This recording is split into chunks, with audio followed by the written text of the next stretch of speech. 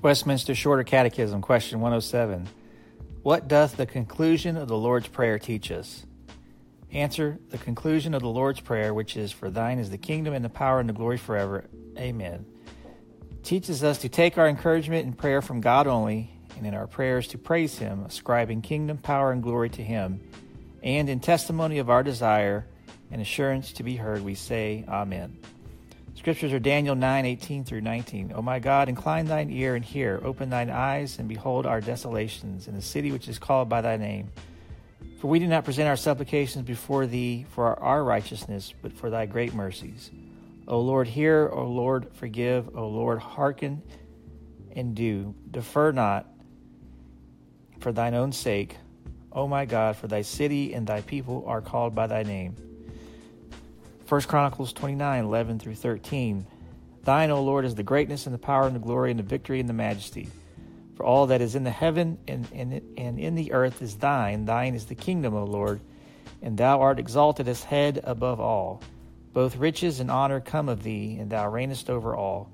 And in thine hand is power and might, and in thy hand is to make great and to give strength unto all. Now therefore, O God, we thank thee and praise thy glorious name. Revelation 22:20 through 21. He which testifieth these things saith, Surely I come quickly. Even so come, Lord Jesus. The grace of our Lord Jesus Christ be with you all. Amen. And 1 Corinthians 14:16. Else when thou shalt bless with the Spirit, how shall he that occupieth the room of the unlearned say Amen at thy giving of thanks, seeing he understandeth not what thou sayest? Well, this concludes the reading of Westminster Shorter Catechism, question 107, as well as concludes the reading of the Westminster Shorter Catechism. Yes, that is the last question, question 107.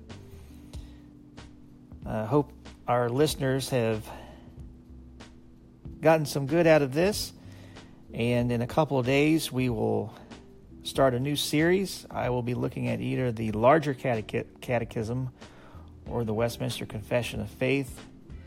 That was something I wanted to start off with originally, but there was a 5-minute time limit. But that limit has now been uplifted since I started using Anchor. And so more than likely I will be starting a new series with the Westminster Confession. But thanks again for listening, and I hope you've been encouraged, blessed by this. And until next time, see ya.